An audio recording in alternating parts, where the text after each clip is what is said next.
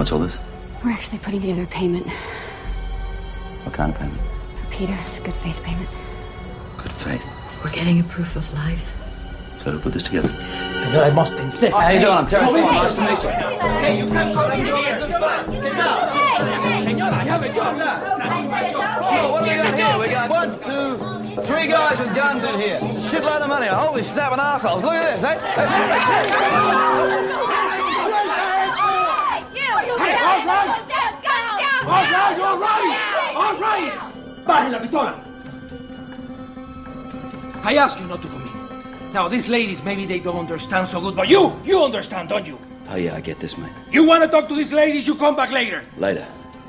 Like when the money's gone. There you go. I get that one too, mate. Okay. All right. Pasa. Okay. That's what I'm doing, mate, okay? You know, I do this for a living, mate. I do this all the time, okay? This is my job, you know? And you know what? You never buy a proof of life. That's bullshit. You don't know what you're talking mate. about. I know what I'm talking about. You never pay for a proof of life. You never pack money in your client's house unless it's a fucking emergency. And you know what else? You don't wave guns around people who are trying to help. Don't do that! Put your gun. Put your gun down. Put it down or I'll blow your head off. Now! There it is. Look, there it is. Levántate, idiota!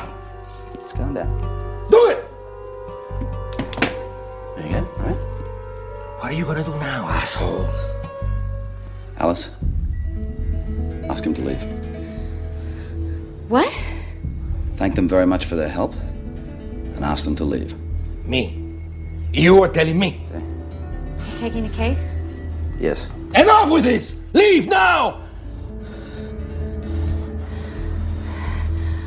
Mr. Fernandez, I'd like you to go.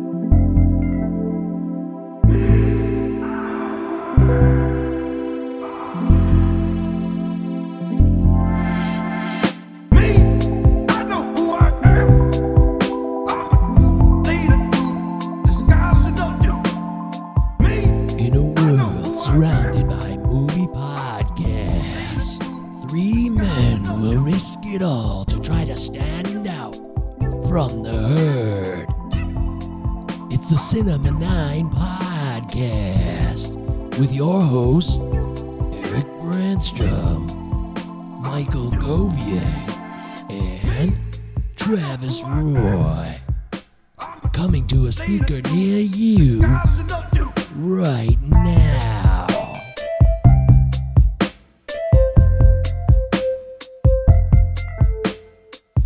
It's a Cinnamon Podcast. Cinnamon 9. Cinnamon 9. The Cinnamon 9 Podcast. That's right. Travis, Mike, and Eric. We're live and uncensored doing our thing here. Today's movie that will be the main focus of our Does It Hold Up or Not segment is 2000's Proof of Life, starring Russell Crowe and Meg Ryan. Is it really Meg Ryan? We'll find out later. It looks like her. I'm not so sure it was her, but we'll get into that. We had a good time doing the last show. That was fun. And we're on a roll here. This is 3 straight weeks, I believe, that we're all here together. We've had a second consecutive afternoon show. We're here doing this at 1:30 p.m. on a Tuesday, thanks to Mother Nature, Travis. And what a gift it is. Well, Mother Nature and whoever decides to call a snow day. So I'm here at home and loving it. My dogs are loving it too. And oddly enough, Eric got the same damn thing. He's not that far away from us. He's only in Indiana, Griffith, Indiana, live. Remember you used to have to get up at like 4 a.m. and watch like the ticker tape on the bottom of the screen, hoping that Livingston County would pop up.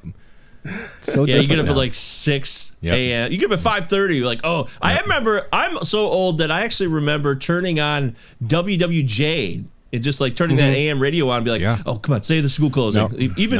TV was it was always Lenawee County. Lenawee County, a lot of tornadoes, a lot of closings. Always Lenawee, and I'd be like, Livingston's next. No, they skip it. I was pissed. True, they did. Now it's like I got a text and 2 emails at least. I got a phone call. I got text, 2 emails, and a phone call, like an automated phone call.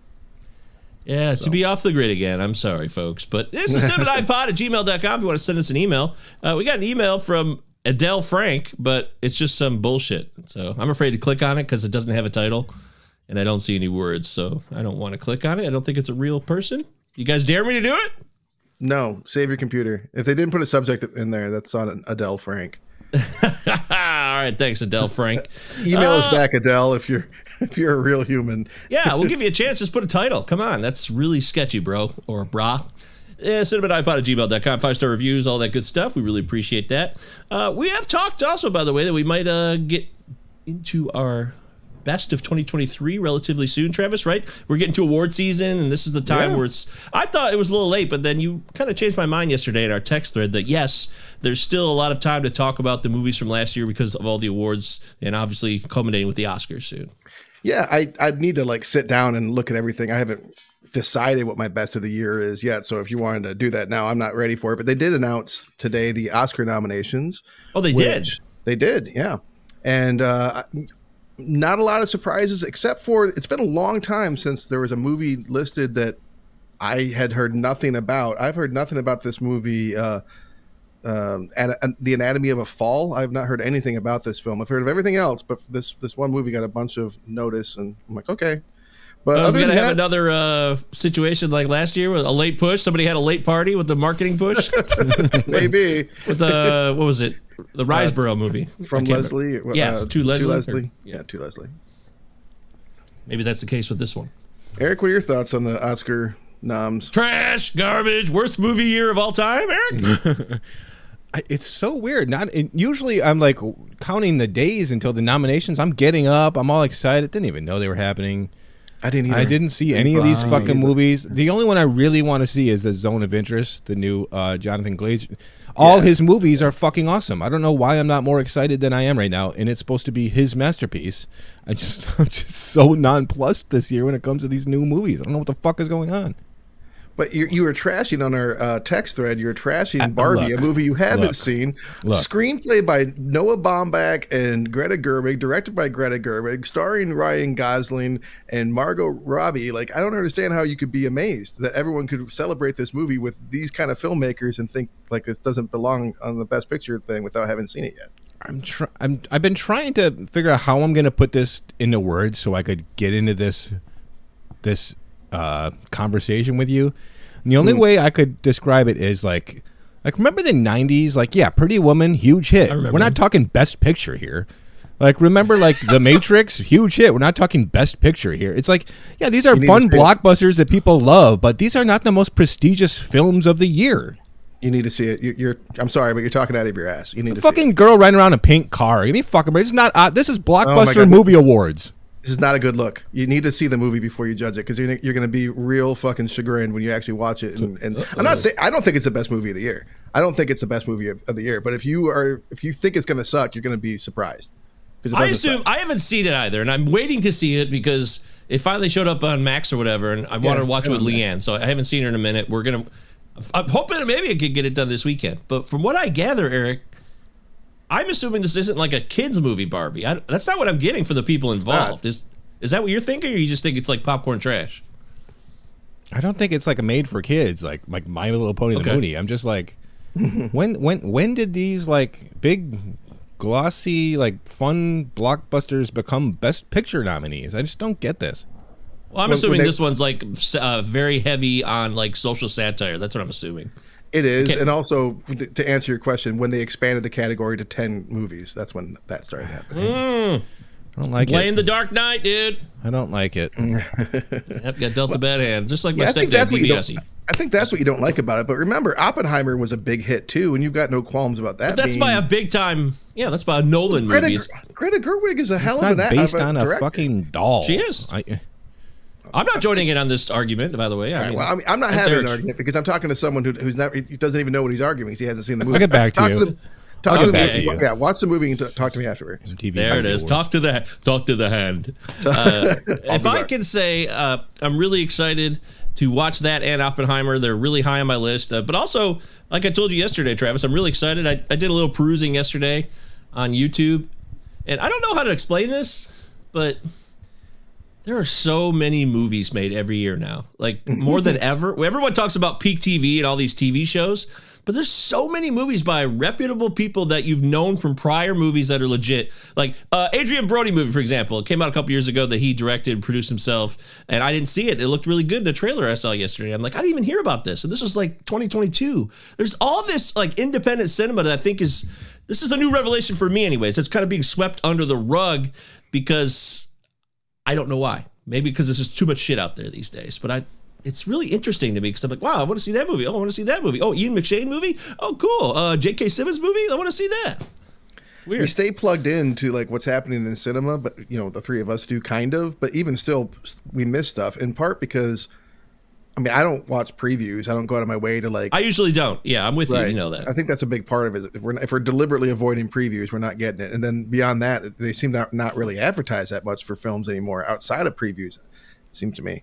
Or the big budget ones. Yeah. So this is an interesting thing I'm going to continue to dive into because, as I mentioned yesterday in the text thread, I'm really excited for the new Alex Garland called Civil War. I did watch that trailer. There are trailers I will watch. Like if it's not like a huge, I know I'm going to go see it, I will watch the trailer to see if it'll sell me on it. But usually if I know I'm going to go see a movie and I can't wait and I don't want to know anything about it, I won't watch. So I guess I'm kind of a waffler in that respect.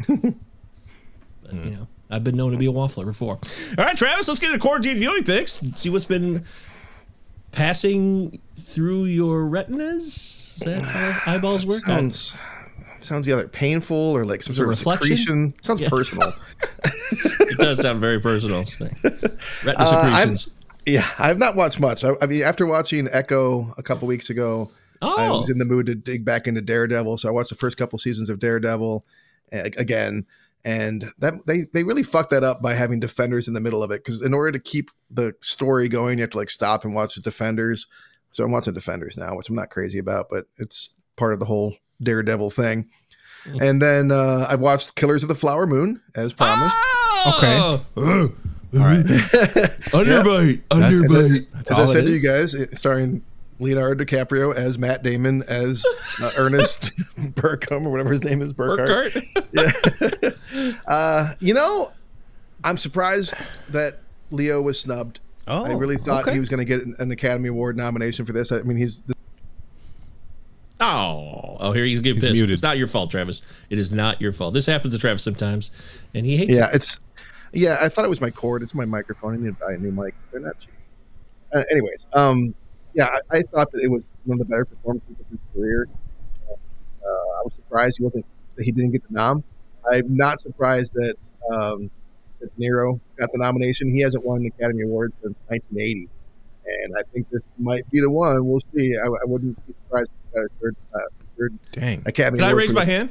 Yeah, of course. Oh, now you sound normal. Yeah, for a second you sounded like the setting had changed on your mics. Keep talking now. Sorry. Oh, yeah. I don't know. Maybe it's... Oh, now you're good. You're back. Okay. Okay. So, I apologize. No worries. It's like the best performance I've seen from De Niro in a long time. Didn't I tell you? It's damn it. I gotta get on this. really. I mean, I'm signing up for Apple Plus right now. I'm like, this guy needs to play Truman. He needs to play fucking Truman.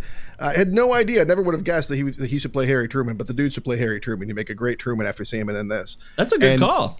And he's it's different. It's a different role for him, and so that's refreshing. Damn. Again, like I think that we've set a bad precedent by making a lot of the best movies of the year, the last few years, from the biggest filmmakers, and we're supporting them by celebrating them and seeing the movies. Doesn't need to be 3.5 hours long. This movie did not need to be 3.5 hours long. I told you, and you know why. We can't say it because Eric still needs to see it, but I'm pretty sure you would agree with me on why that is. I'm watching the movie, and it's got Eldon Henson in it, who plays Foggy Nelson on Daredevil, and he's just sitting at a table. He's like in the background a couple times. I don't think the man has a line in the whole movie. And I'm thinking to myself, there's a bunch of shit they cut out of this thing. It's amazing. He needs an editor. Yeah, he needs an editor. And it could have been a long movie. A 2.5 hour movie, I think, would have been fine. Jesus, man. What's going on but here? It's so immersive. Like it's one of the better like period pieces I've seen in a while. Just right? Really That's what I said. Feels like I'm living in 1925. Yes. What Mike said. Didn't they crush it, dude? They totally crushed that aspect of the film. Yeah, so I'm glad that it's getting celebration, but man, it's just like It's just so fucking long, but it's absolutely worth checking out. I did a similar thing to you. I did not sit down and I would never want to watch that movie in theaters. I'm glad I didn't see it in theaters. I took a 3.5 hour movie, turned it into like a 7 hour event by breaking it up with a bunch of other things. But yeah, that's all I watched. And it's not boring. It's not boring.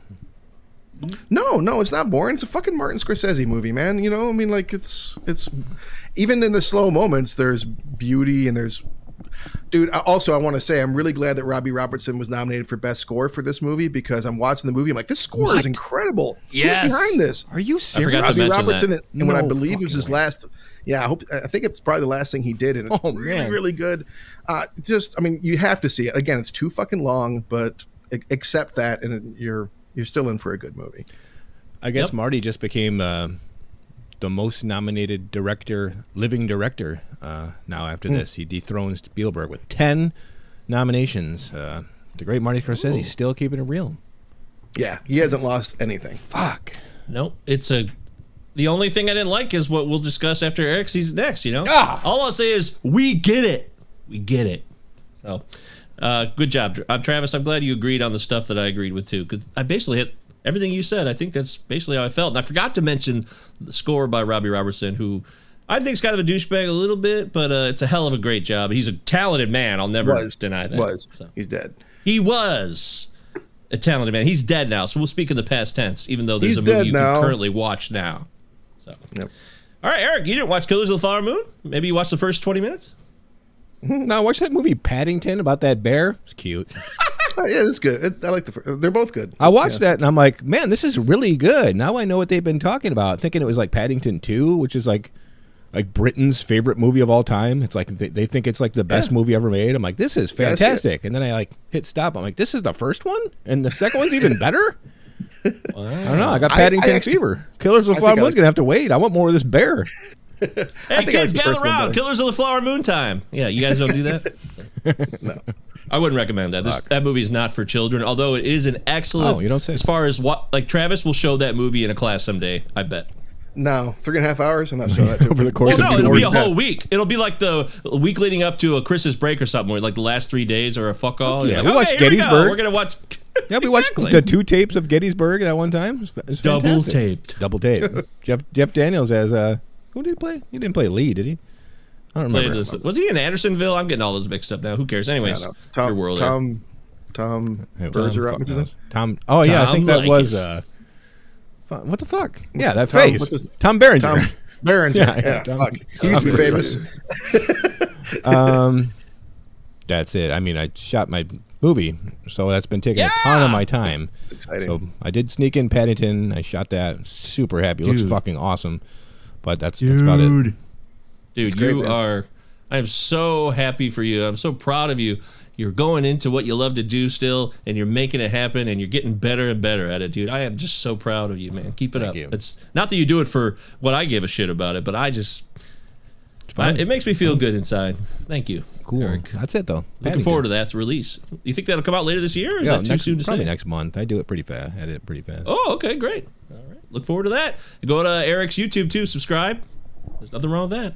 What's it called, Eric? You want to tell us? I know you're very modest. Well, I don't want to get into it. Go to my YouTube. Stay tuned.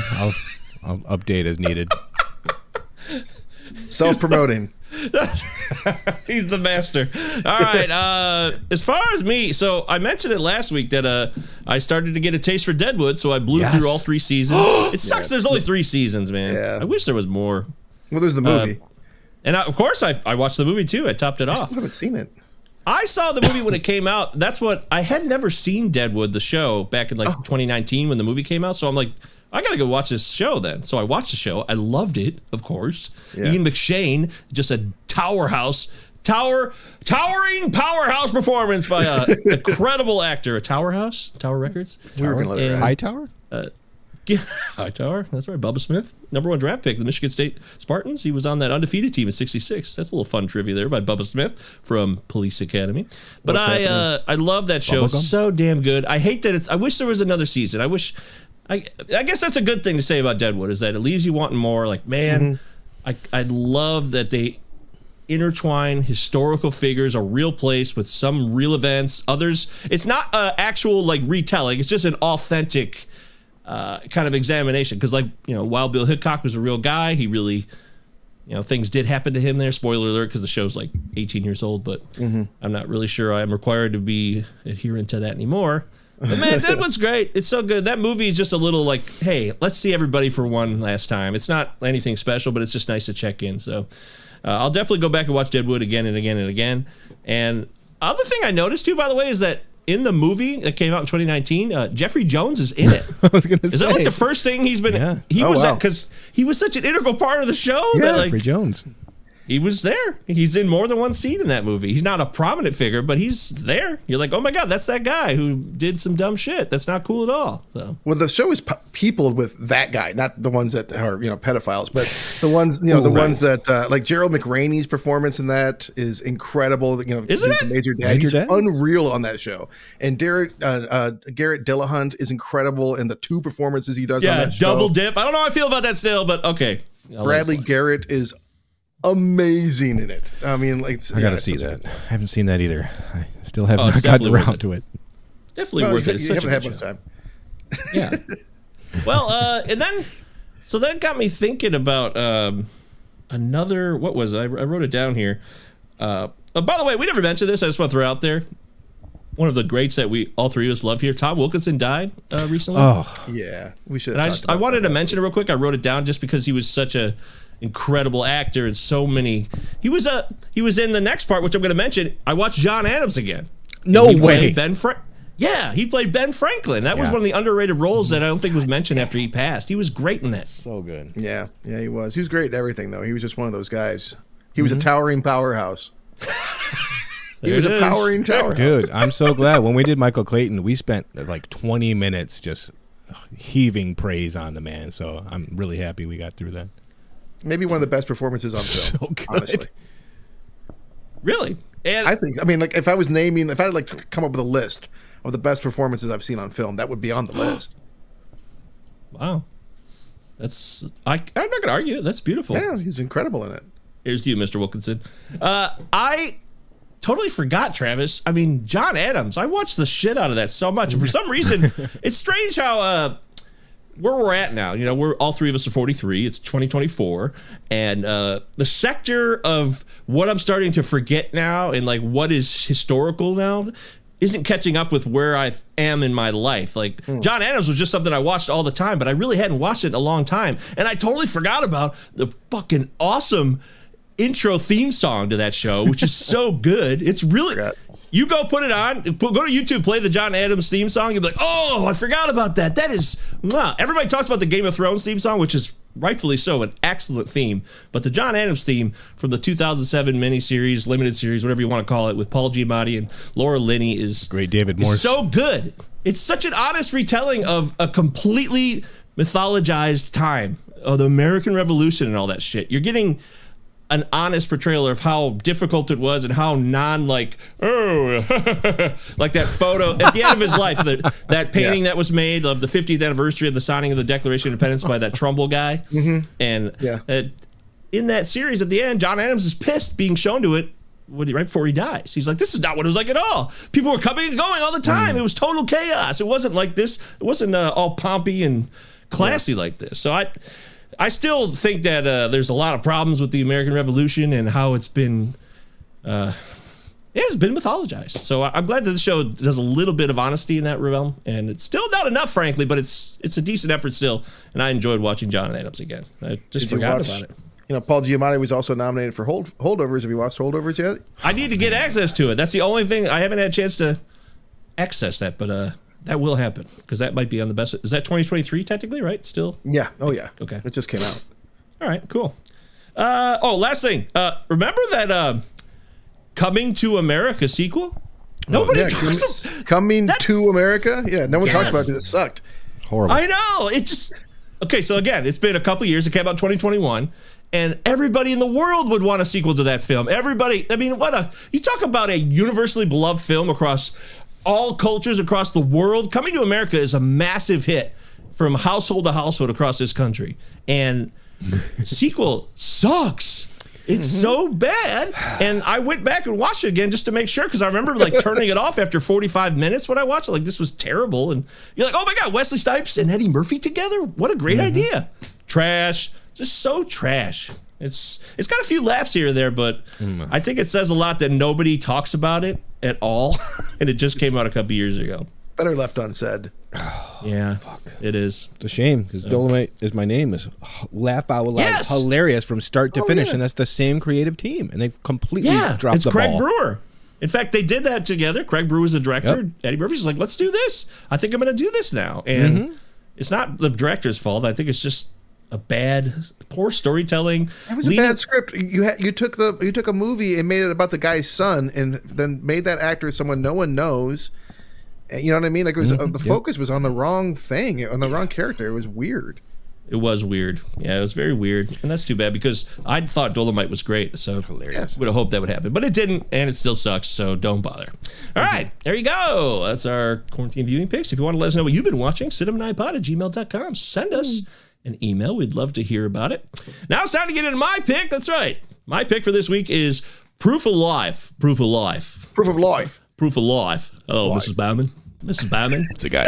It's a guy. I kept doing that. The British Army?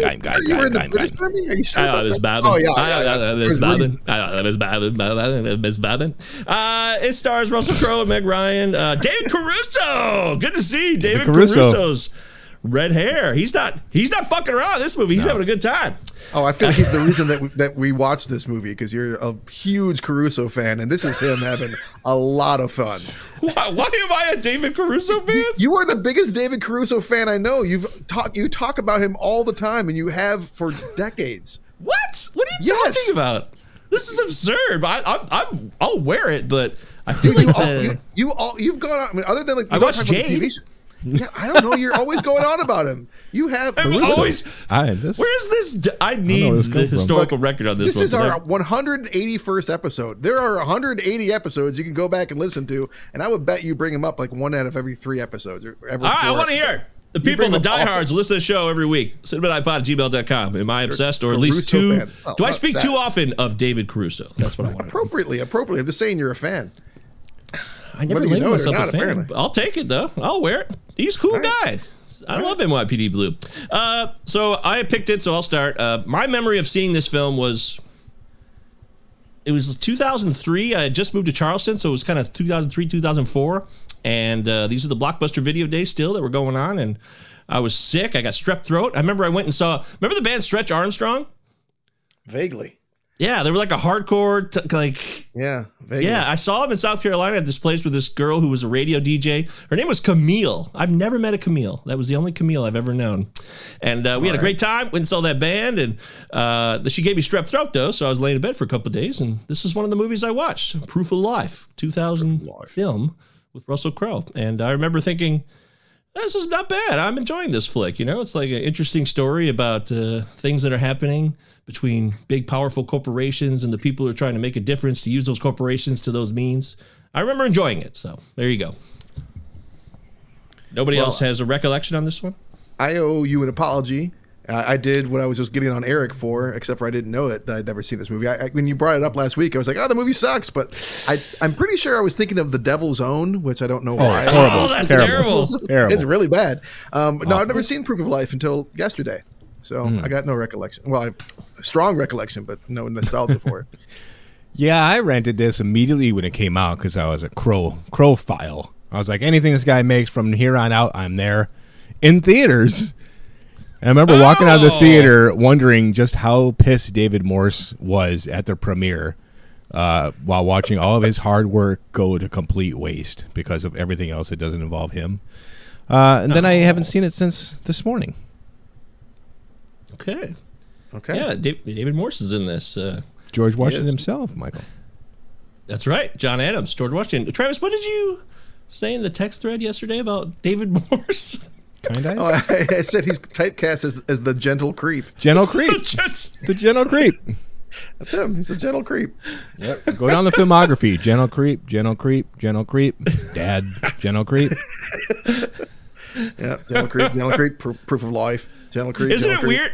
He has like, Travis, isn't it bizarre? He has like one scene in the morning show. Like, it feels like they wanted to go with that story more, but then they're like, forget it. Because you brought in David Morse to play Reese Witherspoon's dad for a minute, and then it's never really seen again. It's kind of weird. I totally forgot about that. See? Exactly. Yeah, it must have been. Maybe he got busy or something. I don't know.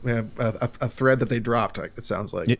It never ceases to amaze me just how huge this man is. Like, I always forget until I see him in a scene with regular human beings, and he's like, he'd make a great Galactus, like for many reasons. Like, he's just this fucking gigantic dude, powerhouse. I mean, I'll have a lot to talk about for this film, but yeah, I love kind eyes. That's what we call him in this household, kind eyes. We've always called him that because he's got these beautiful, kind eyes. Well, how could I forget? I have to mention this now. Right now, Steve Guile is going apeshit because I haven't even said it yet. But back in the day, in the cut, me and Steve used to call David Morse Craigers Morse because he looked part Craig Kilborn and part Matt Mishka. So we called him Craigers Morse. He also was a Matt Mishka replica in a way when he was younger, but he had the Craig Kilborn and Mishka combo. We called him Craigers Morse, and that's how I remember it. Steve, email the show. Let me know, cinnamonipod@gmail.com if I forgot that memory in any way. But Craigers Morse, yeah. Craig Kilborn was popular once upon a time, and he has disappeared from the lexicon of existence. What about the rating on this one? Is it a total piece of shit? Is it a middle of the road trash? I'm going to say 6.7. I accidentally saw it, Mike. What are you thinking? I think we're talking middle of the road trash here, just a 6.3. You nailed it. 6.3. I did? That's two in a row. Yep. Oh, wow. Okay. All right. That's... Well, I mean, I feel like I should be in line with what this movie is, so that makes me feel like... Check out that Rotten Tomatoes. It's ugly. I tell you. Oh, boy. No red in sight. No red in sight. I think that's a little... I feel like you're coloring... I'm not. Shading Take a look. Bit here. Take a look. Proof of Life gets a 39% from the critics. Yowzers. Not much better. 43 from the crowd. So that's almost universal agreement there on where this movie rates. As far as critical reviews, how about David Anson of Newsweek? Once upon a time, he said, neither Crow, Ryan, nor the topical subject keeps Proof of Life from feeling recycled. For all the up-to-minute research, the movie still gives off the musty scent of Hollywood contrivance. Ooh. But you know what? Watching it, speaking of research, I could feel, because Tony Gilroy wrote this screenplay. He did. And I could feel him like getting into the idea of rebellion and factionalization and like, you know, partisans and all that kind of stuff, the stuff that he brings to Andor later on. I could kind of get some of that vibe in this. Really glad you said that. Yep, that's an important part here. Peter Travers, Rolling Stone, didn't say anything. He just gave a splat. Okay, great. All right. Oh, hey, Robert Dennerstein of the Denver Rocky Mountain News. Oh, he doesn't. Nobody says anything. It's just splats. There's no. Wow, this is strange. Get a lot of red and green. Here we go. Roger Ebert. Okay. I was interested all through the movie. Interested, but not riveted. Okay, that's our guy. I say that about a lot of movies. Yeah. It's kind of a catch-all, isn't it? Yeah, it really is. That's one of his, I guess he was busy. Wesley Morris of the San Francisco Chronicle at the time said, emotionally off-kilter. Okay, thanks, Wesley. A lot of reviews on this one. Looking, maybe Destin's going to check in. Be nice. It would be nice. If you want to hear from the New York Times, we can do that. Stephen Holden, the New York Times, said, what ultimately sinks this stylish but heartless film is a flat lead performance by the eternally snippy Meg Ryan. You gonna blame Meg Ryan for that? Oh, sure, why not? Lead performance. She has top billing in this too, but I really feel like it's Russell Crowe's movie. He's like the main character, isn't he? It's difficult because they kind of like they set up on this couple, right? So and then it transitions. So I can see the argument going either way, I guess. Yeah. Lastly, of course, co-leads. Destin Thompson checked in from the Washington Post. That was a good. Proof of Life isn't a movie. It's an overpriced scrapbook. Oh, no. Dang. Well done, Destin. Here, sir. There's a reason why we love him. So good. Rarely does he off. Yeah, so generally people are, it seems like they want to like it, but they end up not liking it. Well, what's there not to like? I love a good hostage thriller. We got the ransom money putting together, and we also get to see the action. And does it take? No. It's shot in Ecuador, but once again, we got a fictional South American town, so no one gets pissed. Yeah, this fake country Takala, which is so stupid. You serious right now? It really bothers you? Yeah, it actually really bothers me. Like, it's just so, like, what you clearly are pretending it's in Colombia. You're clearly pretending it's Colombia. Yes. Like, just gonna upset. The movie's not gonna be shown in Colombia, and that's gonna damage your international sales. Yep. Come the fuck on. Well, sometimes people do this. They even in the newsroom, and Aaron Sorkin would make up that African Kunadu or something. I don't know why they make up these countries, especially when you're trying to deal with like real world geopolitical shit. Yeah, exactly. You're trying to have it grounded in like this earthy, real, gritty shit, and then you're throwing out this fantasy. And then you brought up Africa. That's another big problem in this movie. They repeatedly refer to Africa. That time we were in Africa. Remember Africa when we were in Africa? I can't believe my daughter was buried in Africa. Right. They mentioned Egypt as if that's not in Africa. I'm like, what the fuck are you? What is this? Like, I don't know. You're right, though. I mean, they flirt with this commentary about how revolutionists can just turn into run-of-the-mill drug runners, but they don't have the balls to make it take place in a real country so they can make a statement. Yeah. So you mentioned Tony Gilroy. He's not the only writer on this. Technically, there's 3 names. So people. What do you think, Travis? You had to guess, like. Tony Gilroy didn't have the clout yet, or maybe he just it was just a difficult situation. He was the executive producer on it as well, so that's clout. Directed by Taylor Hackford too, like I said last week. Which, I mean, this is I think our second Taylor Hackford film. We did Devil's Advocate. I don't think we've done any others, but strong director. I mean, I've always been a fan of his stuff. I think he's a strong director. But I think he helps this movie. I think he helps this movie quite a bit, and I think he's also one of the directors I can really tell when he doesn't have. I don't want to bash the cinematographer, but he doesn't have Dante Spinati with him. You know what I mean? He doesn't have like. He does better when he's got someone that is more focused on lush color, and this is more of a like movement driven kind of direction with this. So it's a different kind of style of cinematography, right? There's a lot more movement here as opposed to something like Dolores Claiborne that's just somewhat, just settled in these grays and browns and reds and blues and stuff. You know what I mean? Does that make sense? Well, I think, as Eric said, it was partially shot in Ecuador, but I think there's a lot of lovely views. They go into some. It looks like they're really going into the bush, deep into the shit in this movie. I feel that part of the movie being like authentic in that respect. Yeah, but that's not the cinematography. That's the location, right? It's not. But there's a lot of beautiful shots, I think. But you're right. Yeah. It doesn't have to be.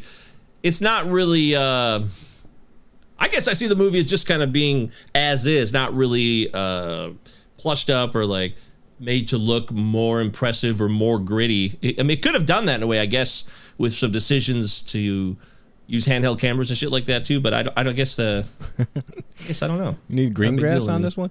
He's putting the hack in Hackford for me in this one, as far as the direction is concerned. Cinematography, okay, that's not bad, but his direction, awful. Like these lame dissolves between him and his wife when they're thinking about each other is fucking laughable. Like his choices here are dumb to me. This seems like an absolute scrapbook. Like it seems patched together, and we know it was because this on-set relationship made him go into the edit room and try to salvage what he had because he knew audiences were going to be pissed. So we cut out so much of this relationship dynamic and tried to intercut a little better with the stuff in Takala. Yeah, I'm glad he did. Thank you, Mr. Hackford. I'll give him credit for that. I think that's partly why I didn't see the movie back in the day was because, and I didn't give a fuck about the marriage of Meg Ryan and Dennis Quaid. I don't give a shit about these people. But I just didn't like the concept. I didn't like the idea of like the plot, because I remember that being like basically how it was advertised in theater, that it's a romance action drama. Yep. And with the premise being that the romance is taking place between the hostage's wife and the hostage negotiator, and that's just a dumb call. That's exactly right. The movie would have been significantly better if they'd never kissed. Which I love when they kiss in the movie because she looks like she shakes her head, looks all fucking baffled afterwards. You're like, yeah, that's how we all are feeling right now. well, go ahead, Eric. That seems so weird because they shot this big old love scene So they actually make love in the story, but they cut that out, which is why that's something that would happen if they got into a intimate. It got intimate, but since we didn't see that, it's just like okay, like befuddling. But go ahead, Mike. I'm trying to think what I was going to say. Well, I think here in that situation, they try to set up the challenges that David Morse's character, Peter Bowman, sorry. Peter and Alice, they've been around the world. They lost this child in Africa. And that's been a challenge, and she's not able to get past it. It's a real problem for her, and they're expressing that and making that clear and setting that up. I don't have any problem with that part of it. And then, Peter Bowman's all obsessed with his... Is it a dam they're trying to get done? What are they trying to get done exactly? The environmental effort here? It's not a pipeline. I don't work on the pipeline. That's right. See, 5 million times. Because he's selling himself out in a way, and he knows it, and she knows it. And there's a lot of...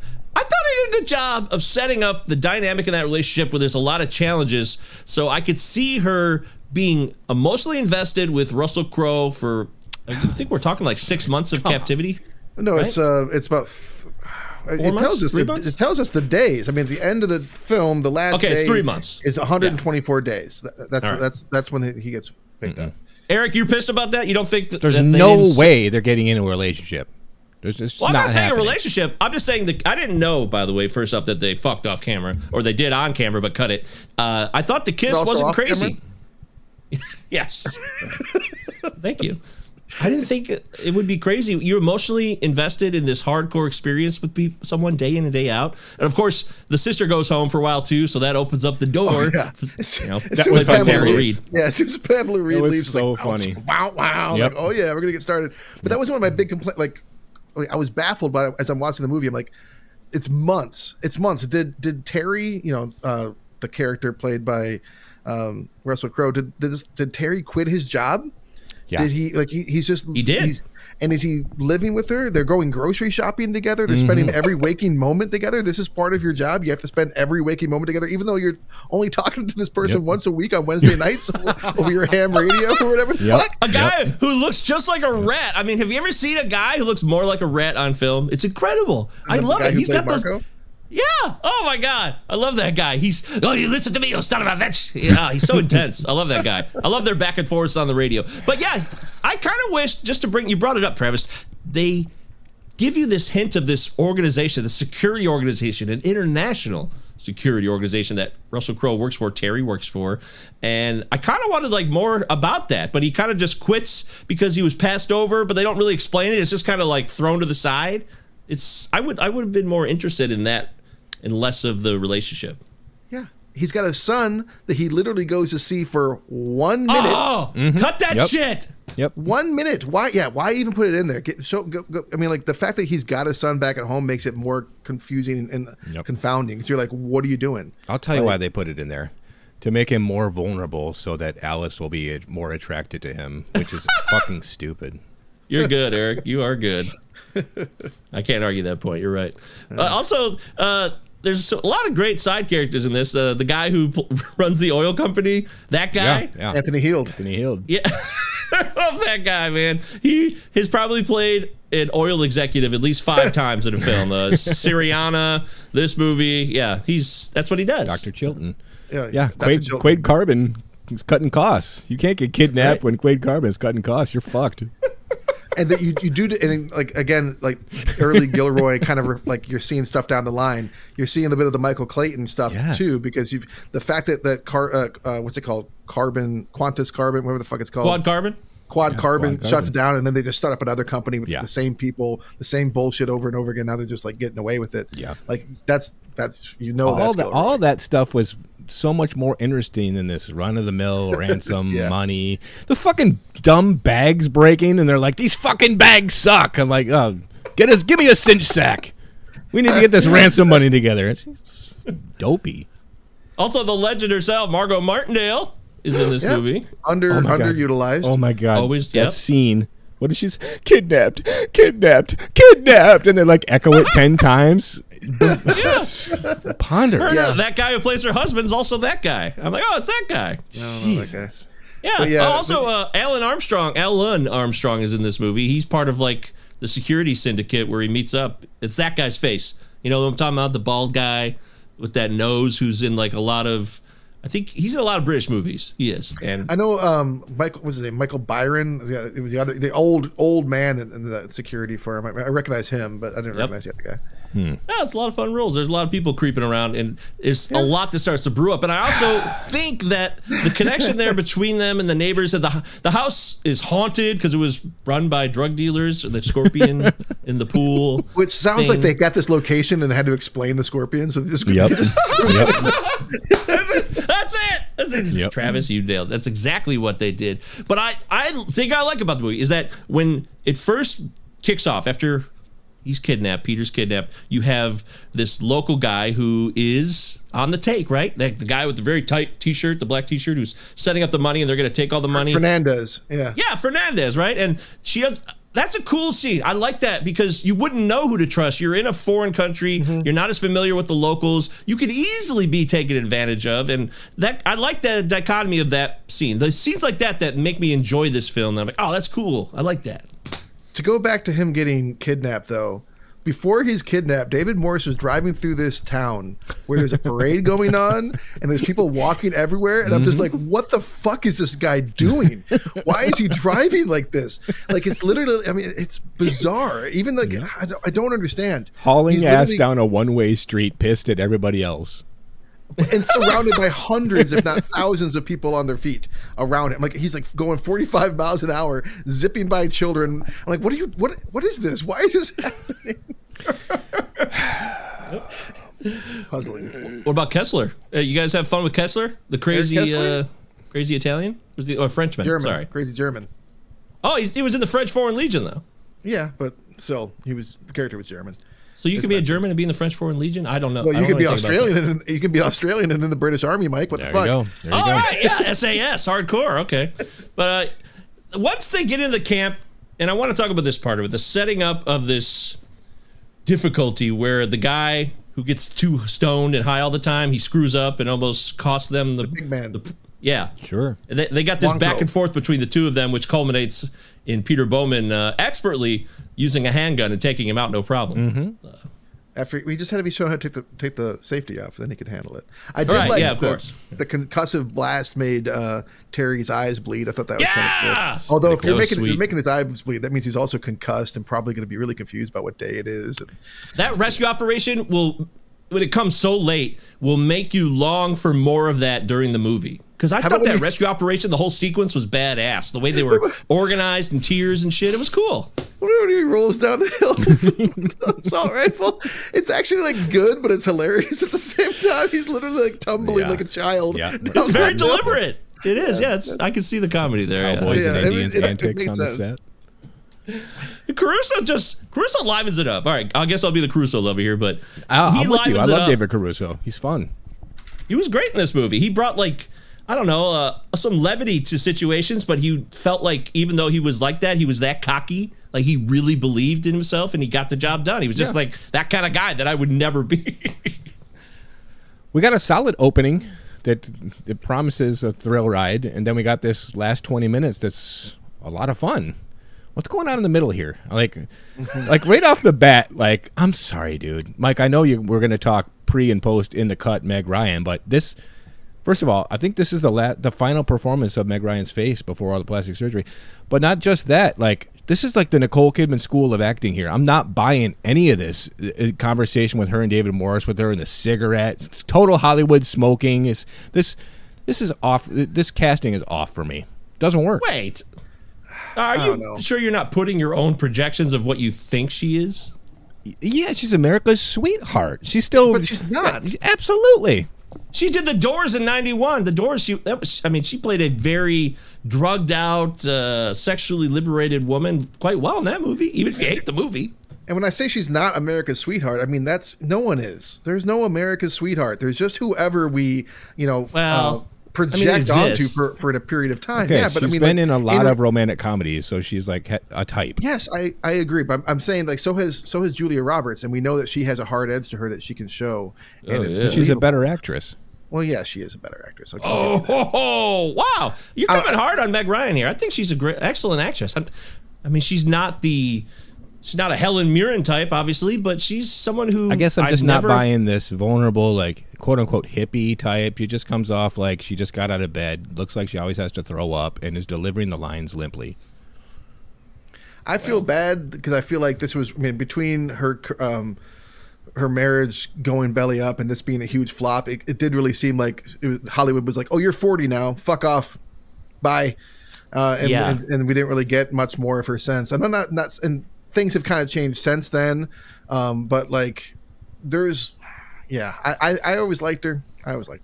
What about fucking Hurley Burley? That was 2 years prior to this. She plays, I mean, she killed that role. Not a sweetheart. So, yeah, I mean, she's raw in that movie. And I love that. It's a comedy. I'm just not believing this dramatic performance. That's all I'm saying. Okay, I see that part of it. So you look at it, Proof of Life 2000, Kate and Leopold the next year, and then In the Cut in 03. And then it's just like way off the rails from there. It's just like, okay, she didn't work for 4 years. So, but it isn't her best performance. I do have to agree with that. It's not great writing either. I mean, I don't, the character is like, I mean, you're portraying a character who's either arguing with her husband or like tense and like worried and scared. So it's like there's not a lot of like, you know what I mean? Like it's always kind of high end, and it's just not pleasant to be around. It's not the actor's fault. She gets to check out Russell Crowe's muscles, share his beer, let him touch her knee. It's just this whole character. I don't like it. I don't like it. It's not Meg Ryan's fault though. Okay, well, in the end, you are responsible for your performance, but your character's motivations as designed by the script are not your fault. So I think what I mean to say here is that if you were to assume a couple, which they've been living abroad for a long time, right? Was that 8 years? We're to assume that, right? Yeah. It said 8 years. Yeah. Okay. Well, so to assume that means that it implies to me that there is a certain sense of an ability to live on the edge a little bit, live a little more dangerously. Like, I mean, they're not going to like tourist resorts every time they're traveling either. They're trying to do real meaningful changes, I assume, in the situations they were living at prior. So the character implies to be someone who should have been a little bit stronger than she comes off as with a lot of these, as you said, Eric, like kind of like, like she seems all over the place and kind of ineffectual at times. And that's not, I wouldn't get that from that character. So that's not her fault, but it's a combination of the script and the direction of the whole thing coming together where it's like, yeah, it kind of just doesn't do it. I think that's fair.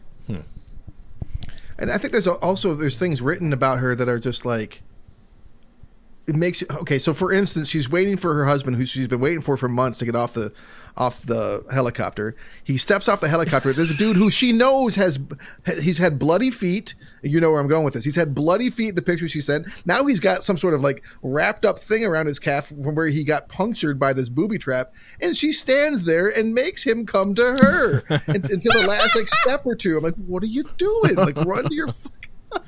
And then wait a minute, I'll be back. Like, you would. Yeah, you're right. That's not her fault. Oh, all right.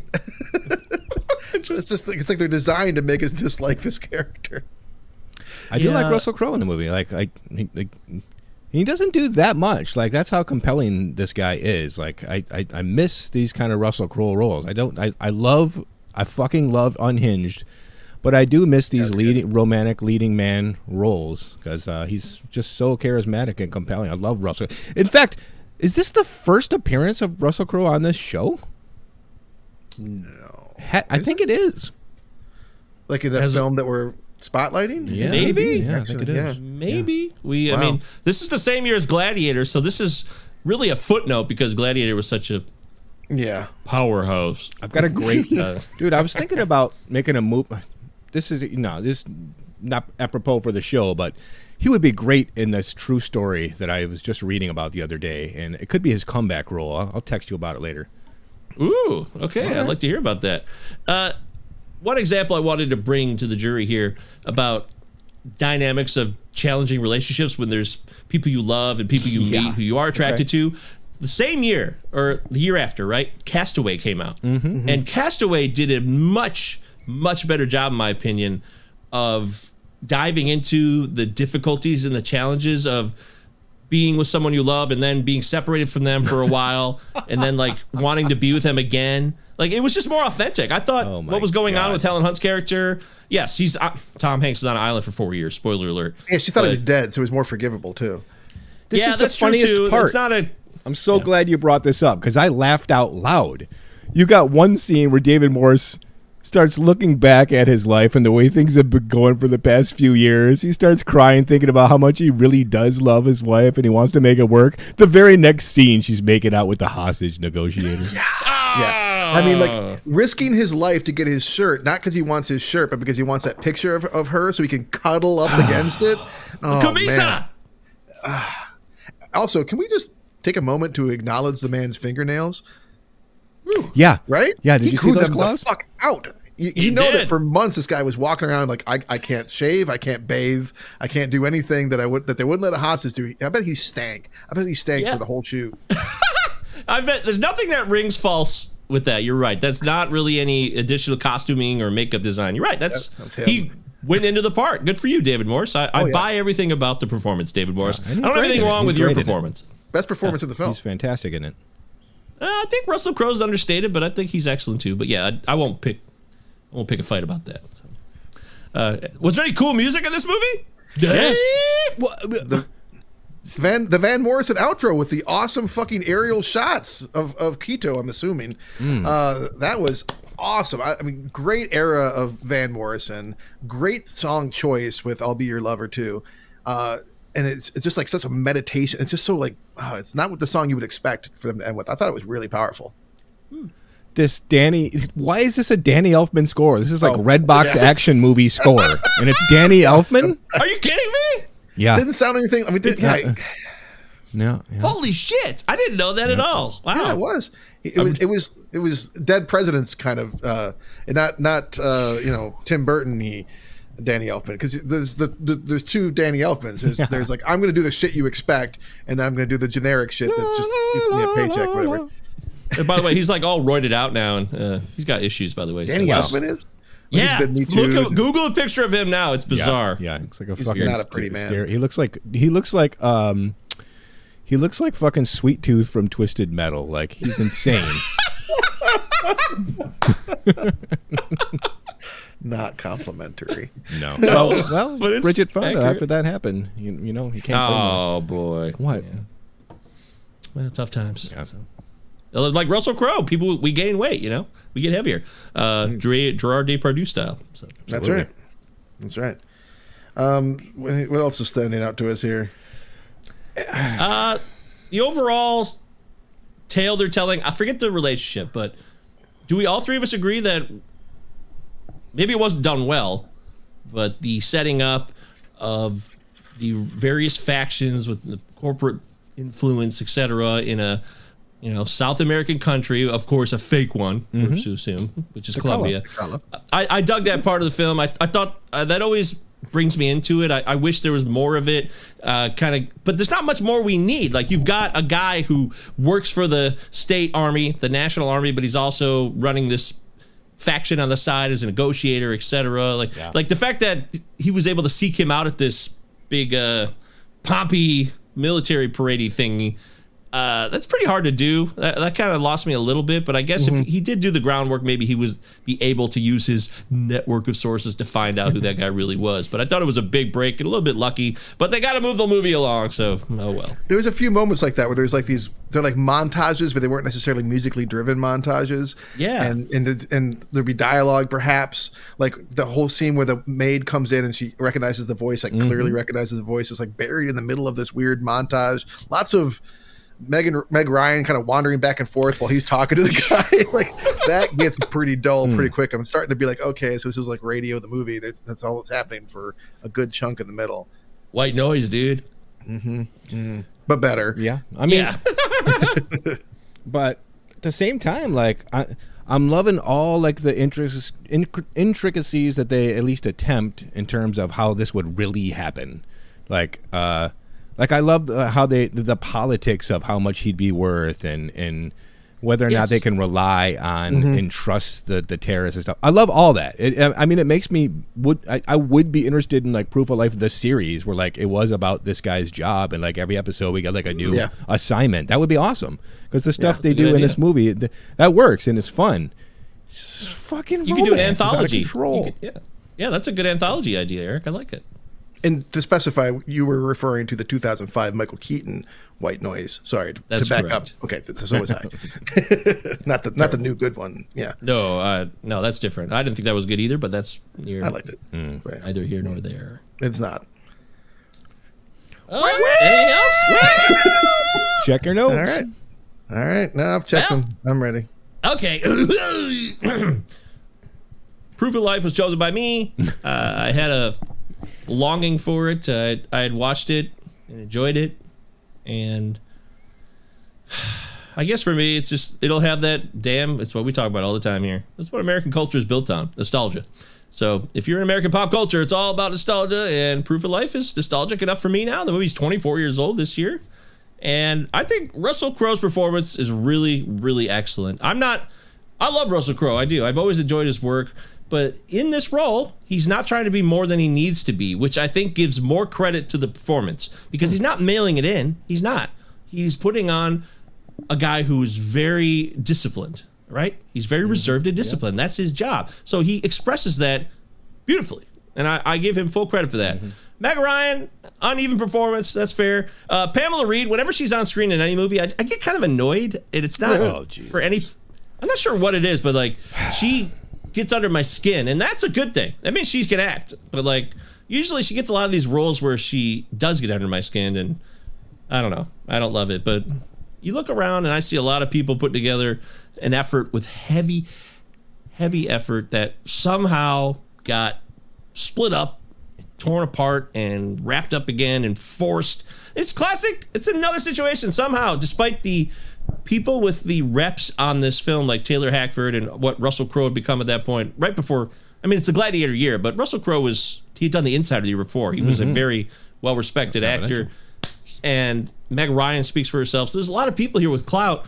So maybe there was too many egos here where things got a little bit diverted from what could have been an even better film that was tackling a subject that I think a lot of people want to know more about or would have wanted to know more about. So it's going to hold up for me, but that's just because I like throwing it on, and I'll definitely throw it on again and be like, oh yeah, I remember that. It's nice. Yeah, man. Look at the poster. Look at the poster. I remember this fucking poster. We got Russell Crowe like rushing Meg Ryan through this explosion. Fucking is an afterthought in the movie. He literally is like, oh, don't worry, that's got nothing to do with us. And like it's just, for me, that sums up everything. It's this marketing ploy to get asses in seats to have Russell Crowe kiss Meg Ryan, and the rest of the story is just fucking dull. There's no clear direction. There's no clear message here. We have an opportunity to have a really solid platonic relationship in this situation between these two characters, and they take the easy way out and try to force this lame romance on me, and it's not working. Test audiences were pissed. That's why they had to get the sex scene out of there, and they had to finagle everything so it's more evenly balanced. But it's just a fucking haphazard goddamn mess. Hated the film. Love Russell Crowe's performance. David Morse does the best he can. That's why I still say that he had to have been like, God damn it, I'm so good in it, but it sucks. This doesn't hold up, man. This is a terrible film. You never hold back, and I don't disagree with much of what you say. I think that you make a lot of really salient points. I'd never seen the film before, so I can't really say does it hold up because I got no frame of reference. But I'm going to give it a pass. I'm going to say that I was entertained by it. I was interested in it, as our boy Ebes said at the beginning. It kept my attention. You know, I wasn't riveted, but I was interested. And, that's right. Yeah, I mean, there's a lot of flaws, as you say. There's a lot of flaws. Not a great film. Not something I'm going to rush to return to. And if this was my second time watching it, I'd probably say that it didn't hold up. But since it was my first time watching it, I'm going to say it's worth the watch. I was entertained. Mostly, the strongest points are the David Morse stuff. All that's happening to him reminded me a bit of Rescue Dawn in a good way. Oh, and, there should have been more of the focus on him, I think. And there's a lot of things. I think that had not the script been bungled from the beginning by having the romantic angle, that the movie would have been a lot stronger because they wouldn't have had to try and fix all that. But I think also, like, if they made the movie now, I don't know that Hollywood is as quite as hung up on romantic relationships as much as they were at that time. Like at that time, they were like, I could just hear the producers be like, you're going to have Russell Crowe and Meg Ryan in a movie. They're not going to fuck. There you go. You know what I mean? Like, there you go. I could just, and the things have changed a little bit now. So this one could almost stand to be remade. Set it in Colombia. Yeah. Anthology series. We're putting it out there right now. That's Eric's idea. Let's go. Yeah. So there we go. 2 holds up, but 1 kind of barely. Fair. Travis, Tony Gilroy being behind this, does that have anything to do with it for you? Not that he crushed it, but what we know him to be. That is some of the other stronger points, is the stuff that's that I already kind of referenced, the stuff that he's alluding to about the corporations and that kind of stuff, the partisan stuff happening with the ELT and all that. There's some good stuff here that didn't quite translate, but there were some valiant efforts at filmmaking that fell a little short, but worth the view. K&R Insurance. I could use a nice Tony Gilroy scene with the insurance agent trying to explain away this lost insurance policy. Yeah. There it is. Proof of Life from 2000. Check it out. Life. I can't remember this. Aaron, you listen to our show sometimes. Please remind me what it is. There's 2 words you can say. They're just 2 regular English words. And if you say them together, they'll sound Australian naturally, but I can't remember what they were. It was something like life knife. Anyways, let me know. Next week, we're going to go back to the drawing board, and Travis, you have control of that board. I do. I've got 2 movies I've been bouncing around in my mind for months. Months and months. They're from the same era, but I'll give you guys the option. You feel more like a comedy or a straightforward action? Straightforward comedy, straightforward action. I think we're due for a comedy. I mean, I knew you were going to say that, Mike. Well, we're due. Eric, you feeling action? Absolutely, man. He's on an action kick. We did Universal Soldier the week before. We haven't done a comedy in a minute. I'm just saying. Well, Ben and Zoom was a comedy. Dramedy. Yeah, you just did a comedy. So say you. I don't know if I would say that. All right, we'll do the comedy. We're going to go back to 2010. I'm a little worried there might not be a ton to say about it, which is let's do the other one then. If there's more to say, fuck it. Who cares? Well, it's hard to say, until you actually do the movie. That's right. This is the risk you're taking. Let's do it. I'll pick the other one another time. Yeah, we're going to go back to 2010. John Cusack comedy, Hot Tub Time Machine. Oh, Hot Tub Time Machine? Hot Tub Time Machine. That's what we're going to time machine for a long time. Hot Tub Time Machine. See if it holds up. Okay. Wow. We're going back to a little more modern times. We've been in the 90s for a while, so... Well, we went to 2000. Although that's really like an end of a 90s year. But yeah, it's close to the 90s. 2010. All right, cool. Hot Tub Time Machine. We'll be there doing the show. CinemaNightPod@gmail.com. 5-star review. Subscribe. Blah blah blah. Send us in your thoughts. If you're listening to any of the old shows, we got 180 other shows, including this one for 181, and we're closing in on 200 this year. So thanks for being here. You guys are the best. For Eric, Travis, I'm Michael. Bye bye. We got to prep that LZ. Don't make me wait, caballeros. Snap.